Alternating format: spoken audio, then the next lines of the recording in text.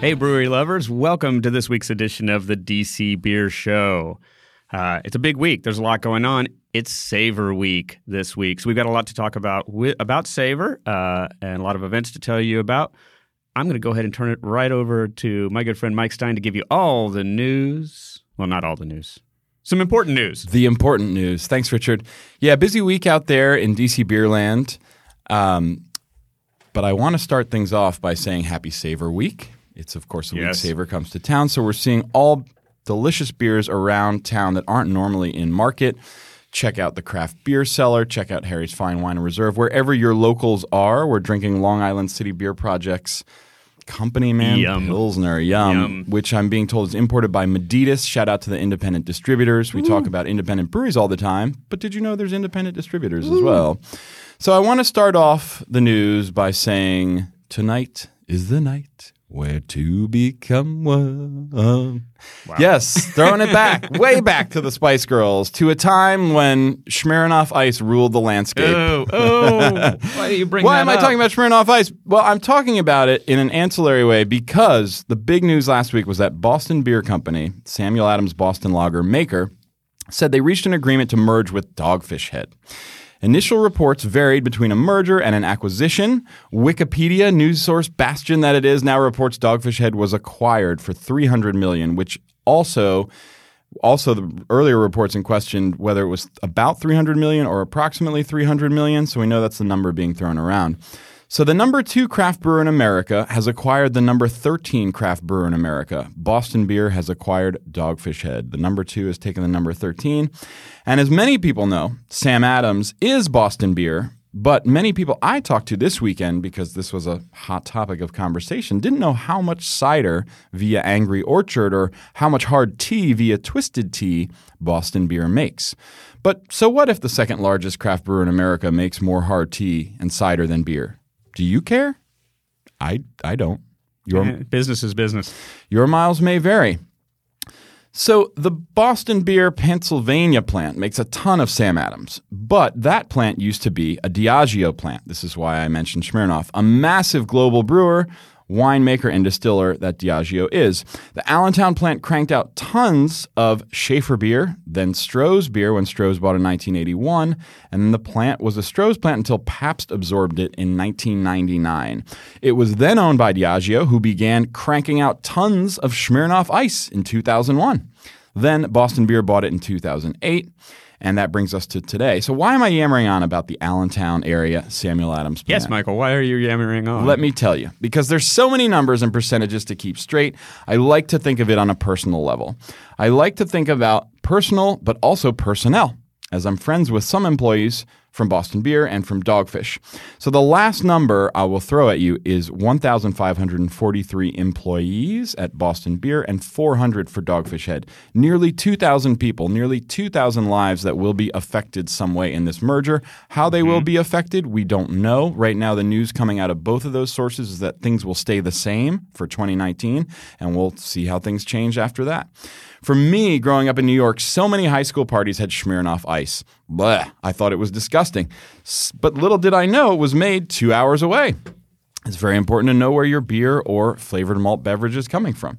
Similarly, going to college in central Pennsylvania, Smirnoff was always around. Again, to me, it was disgusting. But the packaging line operator in Upper Macungie, better known then as the Allentown Diageo plant, all that Smirnoff Ice coming down all those bottling lines meant job security. He could put his 3 kids through college as a plant manager, managing bottling line operators.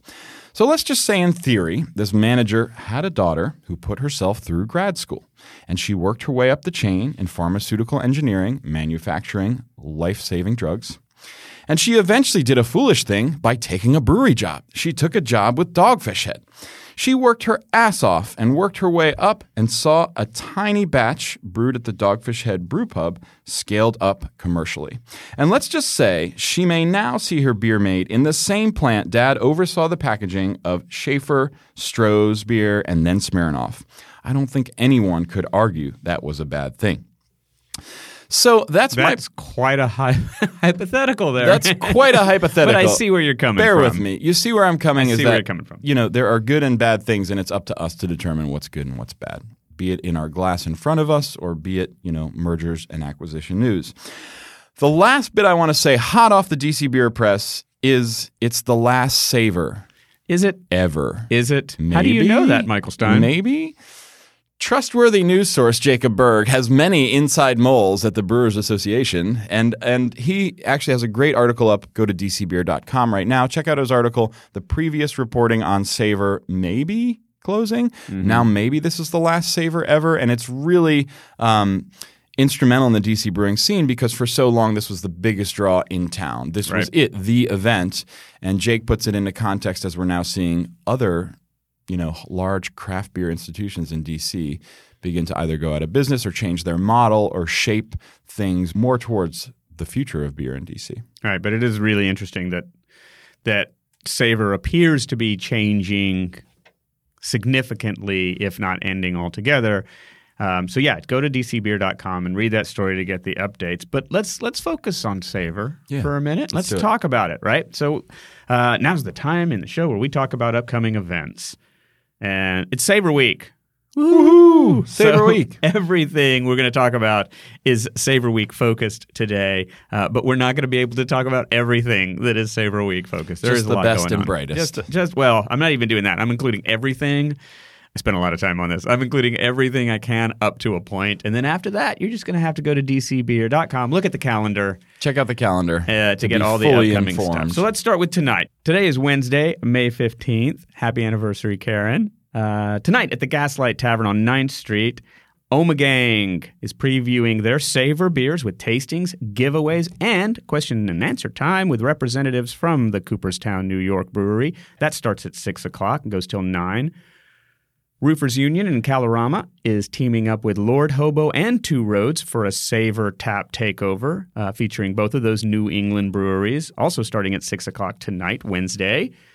And then tomorrow, things really take off. That's when things get crazy. Let's start with Church Key, who's celebrating Savor with Four Noses Brewing Company, LIC Beer Project, makers of this lovely Pilsner we're enjoying right now, Night Shift Brewing, Port Brewing Company, and Society Brewing Company. Lots of beers from all those breweries starting at 4 o'clock when Church Key opens tomorrow, Thursday, May 14th. These beers are almost never in town, so check them out at Church Key. Yeah. And then over at the Sovereign in Georgetown, they have 35 drafts, 35 from Allagash, the Lost Abbey, Perennial Artisan Ales, the Rare Barrel, Upland Brewing Company, and Wooden Robot. All of that starts at 5 o'clock, so you can go try all of those breweries at the Sovereign. If you like yeast forward or yeast drive beers, highly phenolic, some sour, some tart beers. Farm to table, farm to face, fruit forward beers. Check out the Sovereign. Yeah, they've got the stuff. Also tomorrow, Thursday, May 16th, the Jack Rose Saloon on 18th Street is celebrating by bringing in 5 legendary breweries: Cigar City Brewing, Country Boy Brewing, Maui Brewing Company, Three Weavers Brewing Company, and the Lost Abbey. Each of those is going to showcase 4 unique beers. Each of those beers is going to be paired with a corresponding whiskey and a cigar. Whoa. I don't know anybody who can actually do 4 cigars, but the drafts will be $2 off until 7:30. The whiskey pairings will come in half-ounce pours. Cigars are priced a la carte. But Maui Brewing co-founder Garrett Marrero and Three Weavers founder Lynn Weaver, along with the brewers and others from some of these breweries, are all going to be there. That's at the Jack Rose Saloon, Thursday, May 16th. That starts at 5 p.m. It keeps going, man. Amazing. Thursday at Lost Dog Cafe in Alexandria, you can get Second Shift Brewing from St. Louis, Missouri, with the founders, Libby and Steve Kreider, in the house to share 8 of their brews. That's 5 o'clock at Lost Dog in Alexandria. Hazel on V Street. Now, I got to admit, I didn't know anything about Hazel. I've never heard of Hazel, but I'm older. I don't get to go out as much as I used to because I got to get my beauty sleep. But Hazel on V Street, over by the 930 Club, has something really, really special. Famed German monk Pater Johannes of the Benedictiner Brewery will be there for a meet and greet. Pater Johannes is a Benedictine monk and the guardian of 400 years of Benedictine brewing tradition. This is his first trip to the U.S. ever. So since 1609, like 400 years, master brewers at the Monastery of Ettal in Bavaria have used their secret Ettal cellar yeast to brew their proprietary, very secret original recipe under the strict supervision of the monks who live there. So Johannes inspects every beer for quality, every beer they brew for quality and clarity. Please forgive me, Father Johannes. I think I have the secret of the yeast. It works. I believe he's brother. Oh, brother. He's a monk, yes. But it is pretty amazing. Go check out Hazel. They are doing amazing things with beer, and this is truly a once-in-a-lifetime opportunity. It really Save is. traveling all the way to the monastery. Right. And he's and so they're going to have the Benedictiner Hell and the Benedictiner Weissbier, both of which are brewed. World-class lager, world-class Weissbier. Unbelievable. And so this is a chance to not only try these, but also to meet a master brewer brewing 400-year-old recipes. Yeah. Okay, that's Thursday. Woo! Let's move on to Friday. Woo. Man, all right, Friday.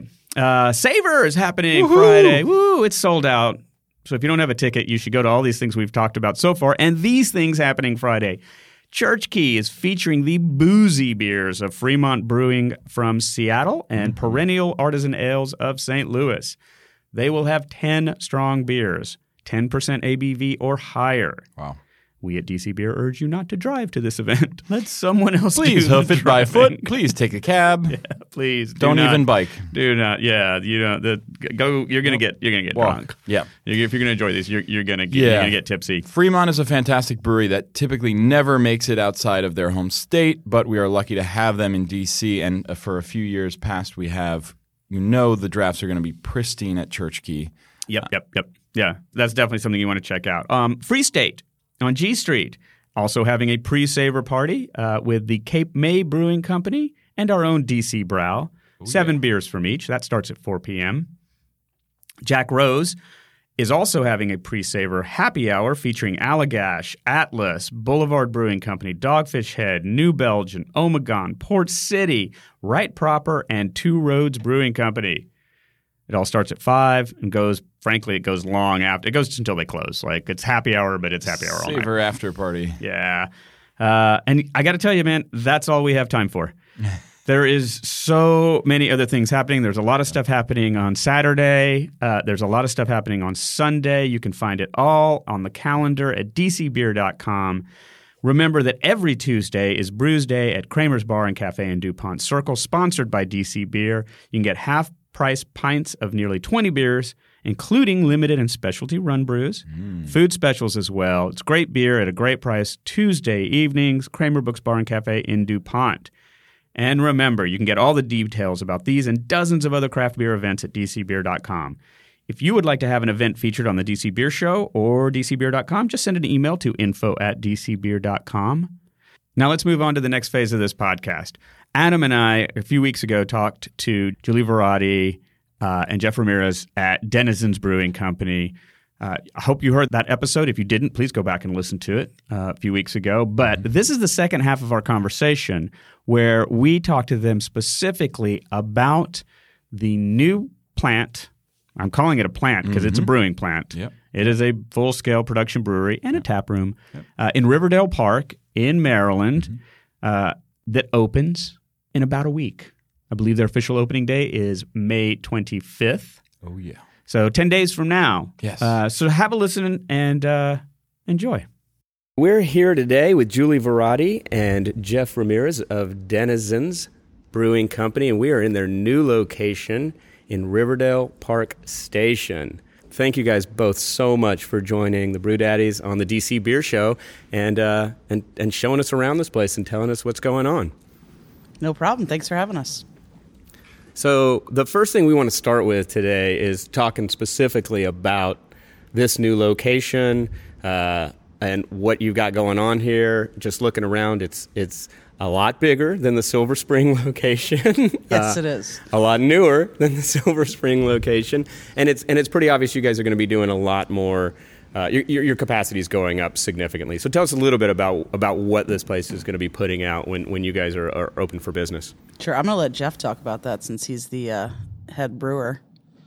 We will be doing more of our year-round brands, which is our Lowest Lord ESB, our Bohemian Czech style Pilsner, our third party triple, Belgian style triple, and then our Southside Rye IPA. But in addition to that, quarterly we'll do seasonals out of here at larger volumes for, canned product and keg product. And then Silver Spring will actually do more of the specialty stuff in smaller batches to keep it fresh, more locally centric regarding that. What's the capacity going to be here? It's always TBD, but at our calculations, with our current cellar capacity, it'll add about 6,000 barrels annually to our current 1,500 barrels annually at Silver Spring. So that'll give us, So that's like quadruple what your current capacity is. That's obviously the market needs to absorb that, as well as our tap room. Yeah, so you we'll won't have two necessarily tap be rooms, producing that, but you have the capacity to do up to that. And then the space that we have here, we didn't order all the tanks that we could potentially fit in here. So, assuming things are going well and the market's absorbing our product and there's still more demand for it, we can add more tanks here and eventually get to a position where we could be annually pumping out about 15,000 barrels a year. But that wouldn't be for that's like the 10-year plan type thing. Well, we're gonna talk a little bit later about that sort of long-term strategy that Denizens has for achieving that growth. But I want to dig in a little bit more to the difference between what you'll be doing here and what you'll be doing at Silver Spring. So this is going to be the brewery where it sounds like to me where you're going to be doing most of your distribution brewing. Correct. That Right. is correct. Yeah, and even any of the, some of the specialty beers that we're going to be making in Silver Spring, we'll be transferring between the two. So all distribution will be coming out of this location, even if it's been brewed in Silver Spring, just to make, Logistics. Logistically, that's just crazy to be sending out distribution, From two whether different- you're selling to a distributor or you're self-distroing. Having people having to leave from two different locations just does not make sense. So. Yeah, and the Silver Spring location, which obviously Adam and I are really familiar with because we live not far from there, and it's our favorite Friday workspace. Great. By the way, is we actually have a hashtag we use, working from Denizens. Nice. But it's not the most efficient place to move product in and out of that location. It's really hard to actually park if you're just showing up to drink. So I can totally see moving distribution to here. Well, I'll be honest, when Julie and Emily approached me about starting this business when I was still in Colorado, I was like, what are we trying to do? Are we trying to set up for a brew pub, or are we trying to set up for a company that grows? If we're doing a company that grows, we're going to max this cooler out and do, kegs only. If we're not, we're trying to stay in this space, we will do serving tanks and not have a giant cooler. Giant for that location, I should say. I think one of the things I want to talk about is the tap room here. Sure. And tell us what you're envisioning. So we've walked through it, and I'm going to come back and get some. I had planned to get some video today, but it's not quite there yet. Sure. So I'm going to come back when you're a little closer, and we can Sure. start to show people what it looks like. But tell us what the tap room here is going to be like, and what your sort of vision for the space is. So it's going to have about 130 seats inside, which is about half the size of what we have in Silver Spring right now. This building is 12,000 square feet, and about 9,000 of that square footage is actually dedicated to production space. So the tap room's a little smaller. It's going to be the same menus, though. So we have an executive chef that started with us about a month and a half ago, I think. He is fantastic. He used to actually be the chef for Caboose Brewing in Vienna. Oh, awesome. Yeah, and he's a really talented chef, and he's looking at the menu right now, and we're going to be doing a full food menu change in the coming weeks. Sweet. And we're going to be having that same menu both in Silver Spring as well as the tap room here. We're also going to have a full liquor license here. Oh, wow. So we're going to have spirits, we're going to have wine, obviously we'll have our beer. And we actually just started serving spirits in Silver Spring as well. Wait, you did? We did. Well, we haven't really been blasting it on social media or anything. But yeah, no, we upgraded our liquor license a couple weeks ago. So we started serving spirits, I think, literally a week ago from today. We don't have a huge menu. It's not like we're making cocktails or anything. Right. It's just sort of like, okay, we got a bourbon, we got a vodka. There's just like 4 or 5 different spirits. We got light, we got dark. Exactly. We'll mix it with ginger ale. Yeah, we'll mix whatever's it with on the some soda Coke. gun, you can mix with that. Right. So mixed drinks, basically. Yeah. But one of the reasons we wanted to add spirits to that location is we wanted to make sure that we had a menu that was similar or basically the same at both locations. And in Prince George's County, because we're a Class 7, we're required to have a restaurant, which is unlike Montgomery County where Right. you're not required to have a restaurant. And also just for the terms of the lease, the landlord was really adamant that we have a full liquor license here. Okay. So that's why we have the full beer, wine, and spirits. We added that to Silver Spring. But it's we're going to be still doing events. We're going to have, we'll have some TVs. University of Maryland is literally a mile up the road. So we want to make sure that we're able to show sporting events and really work with the local university. But it's going to be the same sort of similar feel. I mean, you guys come to our tap room a lot. I mean, I think we're pretty open and relaxed, and people are just kind of, you can just be who you are in the space, and that's what we're hoping to have, that same similar vibe here as well. I don't know, would you add anything more to that? Well, I mean, I think just the liquor aspect, we are consumers as owners and stuff, Right. and not everybody wants to drink beer all the time, or wine if they're wine drinkers all the time, or liquor all the time. So it's just more of just trying to be a community space while we make beer behind it. Yeah, and I'm seeing a lot more people do that because not everybody, I mean, we're beer lovers, right? So I'll almost always order a beer if the selection is good, or there's something I haven't tried but not everybody I happen to be with is a beer lover. So going to a place that's just beer Right. limits my options if I'm with people who aren't as beer friendly as I am. Right. So yeah, being able to go to a place and say, oh, well, great, you could have wine. If you like wine, we'll go there anyway. That's also part of the reason why I think we've invested into the kitchen more and more. Like, food is also another thing that people want. Not everybody drinks alcohol. So you want to come and hang out with friends that drink alcohol. There's also food to be had. That's, It also makes it easier to drink more. Correct. When there's True. food. I mean, and that's both from, that's both from a business perspective and from a Right. consumer perspective. Right. If I come to a place and I have a couple of beers and I'm like, okay, I need to eat something, and then I have to leave, the chances that I'm coming back are much lower than if it's Right. like, okay, I'm going to have a beer and then I'm going to have a pretzel with that beer and then have Right. another, like it's part of the experience, right? Although technically, food that you eat while you're drinking only helps because you're not drinking. The food slows down the itself, pace it's of the food you drinking. eat before you drink that helps soak up. Got it. Just to be a little technical there. So After having gone so through you the mean course. that cheeseburger that I'm pounding at 1 o'clock in the morning isn't going to help me? Well, it may help in some ways, Helps but the morning not with exercise, the alcohol. So let me ask a question about this particular location, right? So you're in Riverdale Park, and frankly, I know this area pretty well because I actually used to live really, really close to here, about halfway between here and the University of Maryland, so pretty close. Did you find the location and then say, hey, let's expand? Or did you decide you wanted to expand and then find the location? Or did that happen we had been talking simultaneously? about expanding. Someone actually, I believe, reached out to Emily specifically, and Emily did the vet work for this location. It was actually Andrew Gefkin from Charm City Meadworks. He's friends with the guy who works at HR Realty and was like, oh, you should reach out to Denizens. You guys are looking for some sort of brewery or something like that. Reach out to Oh Denizens. wait, so the people who did this development. So for those of you who don't know, just to fill you in, where the space we're in is sort of like a new development with a Whole Foods and a lot of retail, District Taco and places, other yeah. things that used to just be an empty lot here. So it was developed as a retail restaurant environment for all the people who live around here. So what I was getting to is that the developer and the real estate folks were looking to bring in a brewing establishment. Yes. Yes. I mean, but we had, like Jeff said, we had been talking about wanting to expand, and we had even actually looked at different places all around the area.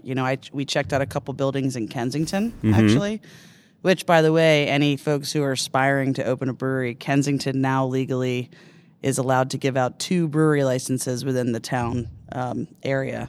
So That's it, Adam. Here we go. We got our brewery. Let's do it. but they don't have any breweries just yet. They do have a lot of really cool like warehouse space over there, though. So we checked out a couple of buildings. It didn't seem to work for what we wanted to do. And so when HR Realty reached out, and that was the representative for K-Fritz, which is the developer for this Riverdale Park station, Emily sort of vetted it, and we came over and looked at it, and it just seemed to make sense for us. Yeah. And was the intention always to find a place where you could move the production brewery to? Or did that happen just because of the space and how it was configured? No, I mean, I think we had been looking at production space and retail, and I think all three of us were like retail, like meaning our just front of the having a tap room and kitchen, all that stuff was a big part of our identity and our business plan. So we wanted to make sure that where we went had that available as well.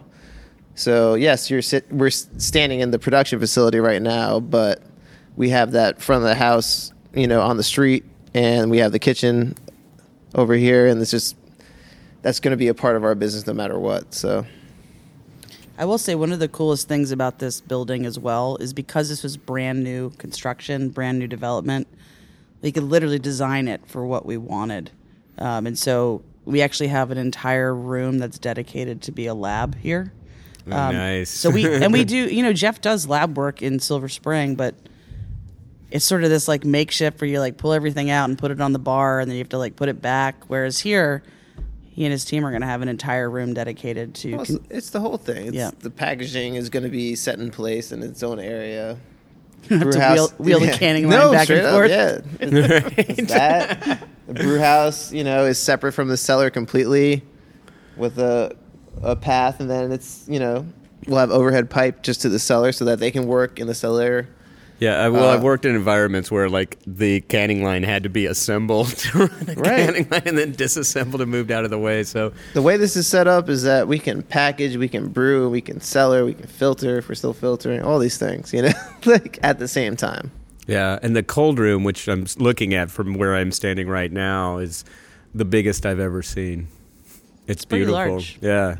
But with all your distribution coming out of here, that makes sense, right? Because you'll be, whatever you're brewing, if it's going out in Silver Spring, it's going to get, you're going to van it over here. Right. And it's going to go into that cold room. It's for that, as well as the, distributors will pick it up from here. So it's having enough space for our cans to be stored cold after packaging on the truck to then, in theory, the distributors cold storage. And just having the working space, we can drive in, drive out kind of thing. A little less manual. So yeah, well, efficiency definitely keeps costs down. So this is true. I've been to a lot of breweries in the area, DC, Maryland, Virginia, and I will say that it seems like the brew house that Jeff and his team works on right now in Silver Spring is the most manual brew house I've ever seen. I mean, there is like nothing technological about that thing. No, we've been through it. It's all work. It's all people putting in the work. Right. And luckily, being able to get a brand new brew house here, some of that still work, obviously, but you've got a little bit more of that technology that exists now. Right. That can help with efficiency. Yeah, I was admiring the boiler earlier. Oh, the Columbia? Yeah. Looked nice. I was pretty much admiring all the equipment. I haven't used it yet, so as long as it doesn't fail. So when do you guys think you'll be up and running on the brew side? We've talked a little bit, and by the time this comes out, folks will know when you're opening. But when do you think you'll actually be like producing? Well, I mean, we're standing in it, right? Yeah. Brew house is set. I gotta make final connections. The boiler company, this is coming in next week to make the steam boiler connections to the insulated tanks. Glycol's working, which is refrigeration. And yeah, as long as we get our inspections done and everybody's all cool with everything where it's set up, electrical set up, we just gotta make the final connections to all the tanks and the motors and all that stuff. What's today? So are you thinking end of April? End of April, or I hope so. End of April, Yeah. you'll be brewing, and okay. Yeah, we got to prep stuff too. You know, it's new stainless, so we got to make sure it's all good and clean, repassivated. Strip some of that. I'll stop talking about. No. I asked the question. I mean, it's and I think the folks who listen to the podcast are really interested in that, because it's not like you think about a brewery, you know, opening up a brewery, and a lot of folks, and when Adam and I originally started doing this podcast, our intent was really to inform people about what it's like to start a brewery, much more than just sort of like, tell us about your beer, you know, but like really, what's it like to start a brewery, and knowing like, well, okay, you got all this great equipment, but it's not like you can just, you know, dump some grain and put some water in and beer comes out. Equipment, especially on this scale, it takes some time to get it really ready and prepared, and probably, I mean, and answer this, but a lot of the other brewers we've talked to, it takes some time to get used to brewing on it. Sure. I mean, there's a whole control system with pneumatic valves, which are just making sure that the right valves are open and closed at the same time. But you don't walk into that with second nature. That's not what I'm worried about. It's more it's new stainless that, you know, you can treat, you can passivate, but there's still flavors that can leach off into the liquid, whether it's a process, you know, an hourly day, or it's you know, a 2-week time period. Kegs are the biggest part, you know, where they're sitting in kegs and there's that much surface area per volume, and no matter what, if it's the greatest stainless or not, there's still a possibility of that first fill of having some flavor leach off into it. And we're doing processes thanks to Sierra Nevada and doing their testing. Wait, what do you mean by that? Tell us a little bit about that. Thanks to Sierra Nevada. Jeff reached out to Ken Grossman and said, hey, we got these brand new kegs. What do you do to treat it? Well, I found the abstract from it where they do basically hop water and citric acid to a certain pH and a certain theoretical IBU to then create a leaching process where it's leaching off metal. See, that's interesting to me. It is. But here's the thing, though. We have a couple kegs that have been sitting for 2 weeks filled with beer. That's pale beer, non-hopped, all this stuff. And I need to test that, you know, next week when I just taste it and make sure that the spear is always the problematic part because it's the most surface area. Right. But if that beer is okay. If not, do we need to do more processes to it? Because there's wort, there's fermentation, there's packaging, and there's all these things where things can get messed up. So we want to make sure that it's as good as we can make it and it's up to our standards. So. Awesome. So you talked about the Silver Spring being more of your specialty brewery. Mm-hmm. Are you going to get more experimental in your beers there? What are you saying? No, I think you are pretty experimental already, but I meant, are you going to use that as like more of an experimental brewery now? To try out beers, to try out styles. Sure. I mean, like that. I mean, that'd be dumb of us to be like, you know what? We're gonna go 60 barrels deep real quick instead of running 15 barrels of a brand. Yes, we will. What it's gonna be, I have no idea. We've done a lot of brands. Yeah. We maybe just be tweaking the brands we have to what the market's wanting, all that kind of stuff.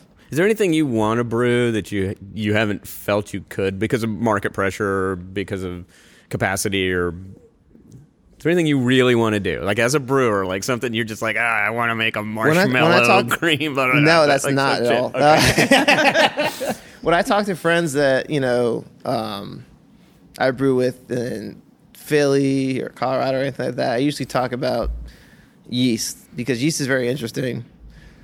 Belgian beer, Belgian style beer, even though it's not brands I drink regularly, it always makes me more intrigued because it is fermentation. You know, it's pitch rate, oxygen, you know, aeration rate, temperature, start finish, all these kind of things, and it's always the most interesting when you have time to actually work on it. The other one is lager, which is I think more of what I like to drink, and using lager strains that may take a little longer. And people always talk about clean versus not clean. It's not necessarily clean or not. It's just there's these different underlying aspects to it that, you know, someone can tell me that these are the compounds that it is, but I only know through working with it. Right. Those are the two things that interested me. So. Speaking of the yeast, have you ever taken a beer, brewed the same beer with just a different yeast in it to see what different flavors you get out of it? I mean, not recently. He's got customers he has to say. Well, I know you got customers. No, I mean, there's a but functionality. like yeast, that could be part of the experimentation. That's Right. kind of what I'm Yeah, thinking. especially when you've got a lab, when Yeah. you're going to be able to work in a lab and just be able to that there's a lot of interesting stuff, especially if you're a yeast fan. Right. You know, No, for sure. I mean, I think there's a lot of factors that can be had, and we don't want to just throw that in there. We're just gonna, what do we need, for our tap rooms and for our wholesale, and then if we have the availability, and tank space and all that, to experiment more. I mean, if there's an issue with stuff, of course we're going to change it. But if there's not, and we're all happy with the product, why change it? I don't really know. I mean, this is something. So I run the wholesale for the business, and it's definitely something where Jeff and I are constantly having conversations where I'm like, "Hey, man, do you think you might want to consider making this, X style of beer? It seems like this is really what the market wants." And it's just like a constant back and forth discussion about, because when you have a tap room and you sell a lot of your beer in your tap room, you can basically make whatever the hell you want as a brewer because people are coming to the brewery because they want to try all the things that you're making. yeah, That does not necessarily translate to distribution. right. If you're making some weird ass, totally esoteric style beer, you can sell that more easily in your tap room as opposed to a local restaurant. Yeah, Can't or even necessarily. or the local the beer store, Yeah. right? Like if somebody walks in and they're, what did I say earlier? Marshmallow something. Right. If somebody sees that, it's like, yeah, I'm just gonna get this actually, lager instead. True. No, you're not wrong about that. But it is actually easier to sell those sort of weird beers in package stores than it is to sell it for an on-premise account at a restaurant. Sure. Yeah. No, that makes sense. Yeah. Hey, that Lucky Charms beer sold really well. It did. For some Has anybody reason. tried that, the Lucky Charms beer? No. No. Nope. Haven't tried it. No. It's definitely Me not the style that I would be interested in drinking. Generally, Yeah, me me neither. either. So. But there are people who like it. I mean, listen, you were talking earlier, you want this show to be about what is it like to actually start and run a brewery? I mean, it's a business. And if there is a consumer market out there that is wanting that style of beer, I don't fault them for making it. Right. Yeah. I'm not going to buy that beer, but there are people who will. And you got to pay your bills, and you got to pay your employees, and you got to do all those things. So more power to them. Well, listen, Julie, Jeff, thank you guys very, very much for talking to us about this new space you have here at Riverdale Park Station. We'll be letting it's going to definitely be opening soon, and you'll hear more. And the next conversation we're going to have with Julie and Jeff is going to talk more about the sort of long-term plans for Denizens, long-term vision for craft brewing in the Mid-Atlantic region and the Washington, D.C. area. So stay tuned next week for that episode. Thanks for listening to the DC Beer Show. Remember, you can always go to dcbeer.com and find out anything happening, all the events, the most comprehensive craft beer events calendar in the DC metropolitan area. Find us on Facebook, Instagram, and Twitter at DC Beer. And if you like what you hear on the DC Beer Show, give us a rating and review on your favorite podcast platform. Thanks. Thank you, Mike. Thank you, Richard. And we'll see you guys next week. Adios, Beerland.